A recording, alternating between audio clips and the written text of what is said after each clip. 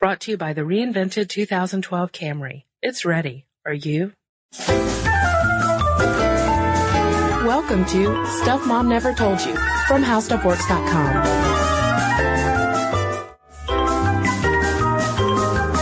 Hey, and welcome to the podcast. This is Molly. And I'm Kristen. Kristen, here's a question for you. All right. How about you tell us all the top 3 traits you look for in a mate? Ooh, okay. I guess they're pretty typical. And by the way, Molly did not prep me for this question, so that's why she might be taking a moment. Yeah, this is just off the top of my head. I gotta say, physically, I like a strong jawline. Okay. I do. And a sense of humor is good. Okay. Someone to make me laugh. Gotcha. So I'll stop crying. And third, oh God, I don't know. Tall. I'm a pretty tall person, and I would like for my mate to be taller than I am when I am wearing heels, once a year. That's a pretty reasonable list. Yeah. Do you know it sounds pretty superficial, but that's off the top of my head. Do you know what I look for? What, Molly? Someone who's free of parasites. That's wise of you. I think so. Yeah, because, once you go in for the first kiss, you don't want a little parasite to jump on. I know. I don't want to ruin the moment. Exactly. The reason I have parasites on my mind is there's this new show on Animal Planet, Monsters Inside Me. It's all about parasites. It's about how they get in us, get on us, and it's just got me thinking that I want to live a parasite-free lifestyle, and I want my mate to do the same as well. But did you know that parasites may be the reason why we don't have body hair? Well, yes, Molly, I do. It's one of the newest theories, I believe, in this whole question of why humans are so hairless. We might not think of ourselves as being hairless when we have to shave our legs and shave our beards and et cetera, but compared to other mammals, we are quite bare. Yes, very few mammals have as little hair as us, and the ones that do are mainly aquatic creatures, like a hippopotamus. Mm-hmm. They go into the water, so they don't need to be having hair. It's not very good for swimming. Right, and you've got elephants who are also pretty hairless, and their big floppy ears help cool them off as well. Yeah, they live in hot climates. Mm-hmm. Now, both of those reasons, water and temperature, relate to sort of the predominant theories as to why we're hairless. Because basically, before this parasite theory came along, there were 2 other schools of thought as to why humans don't have hair.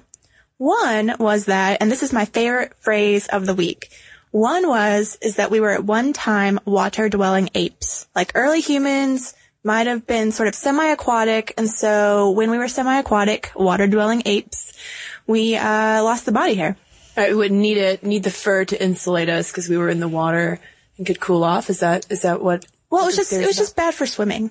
It holds you back. It's like when swimmers shave their legs so they can go faster. And in exchange for getting rid of the fur, if we were, what was your favorite phrase? Water-dwelling apes? Water-dwelling apes. Oh, Kristen, you water-dwelling ape. That's how I would use it. That's the context. Oh, no, thank you. Thank you for putting that in context. But I think according to that theory, since we lost the fur, we got body fat instead to help insulate us and to make us more buoyant. The other theory goes along with what you were talking about with elephants, in that if you live in a hot temperature, you don't need all this hair, heating you up. Right. If I am going on a trip to the beach, I'm not going to pack your furry suit? My fur suit. I'm going to leave it at home without my other fur suit. So the theory is that if we lived on the African savanna, as it's believed the early humans did, we wouldn't have needed that much hair. And additionally, when we started walking upright, our backs weren't exposed to the hot sun, so we didn't need as much protection from the sun. Right, and I think that all of this is pointing to a little word called thermoregulation. Yes. Our ability to, as warm-blooded animals, to regulate our own body temperature internally, maintain that 98.6 degrees inside. Mm-hmm.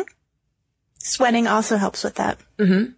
Sweating and cooling. So those were sort of the 2 main theories you might have learned in school as to why humans didn't have as much body hair. But then in 2003, Kristen, we had some guys come along to blow our minds. Yes, I believe you're referring to a Dr. Mark Pagel and his colleague Walter Bodmer. Thank you. They published a paper in the Proceedings of Royal Society in 2003, positing that as humans evolved, we had all this, we had our fur. Like our furry suits. Our furry suits, like other primates. And since parasites thrive more in the fur, in the furry environment, we gradually shed our fur in order to lose the parasites, get rid of all those parasites and more importantly, the diseases that they carry along with them. Yeah, because traditionally, species die out because parasites give them disease. And when you think about how the plague spread with like these little fleas possibly, you don't really want to be carrying around a magnet for little bugs. Right. And they were saying that around the same time that humans started living in shelters and started wearing clothes, that corresponded with this whole furlessness evolution. Yeah, the clothes helped because while, a parasite can get on like a shirt, you can change your shirt and you can wash it and you can get rid of the parasites. Whereas if it's in your fur, it's just bad news bears. Right. And according to this parasite theory, as humans eventually lost their fur, it became a part of entire like sexual selection. Mm-hmm. The people who were the least hairy were more attractive because they seemed healthier, because they wouldn't have had as many parasites. So you would be more inclined to want to mate with them. Yeah, you can get all up close because they don't have any things in their fur. No nits to pick out. And this might also explain why women are generally less hairy than men, right? Yeah, because in our species, males can be choosier, basically. And so when they started picking these females that didn't have as much body hair, then hairlessness became a more attractive trait.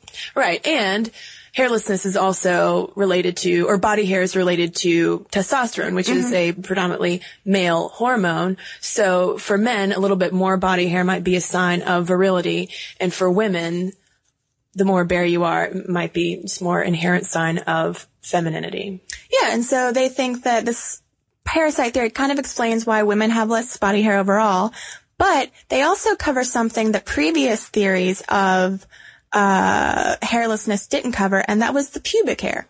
Okay. Everyone's favorite hair, I guess. Well, we did evolve to be bare, except for three main areas, obviously. Mm-hmm. The pubic hair, as you mentioned, and our underarms, and our head. So the parasite theory explains pubic hair in a way that the other two theories don't, because the thinking is that pubic hair still serves purpose in sexual attraction, that there's a high concentration of sweat glands down there. And so when we sweat, it gets sort of caught in the hairs, and this sort of helps us release and hold these pheromones that are attractive to potential mates. Right, and the same thing goes for the underarm hair. It's a high concentration of sweat glands, as anyone who's been incredibly nervous before a meeting or stuck outside on a hot day knows.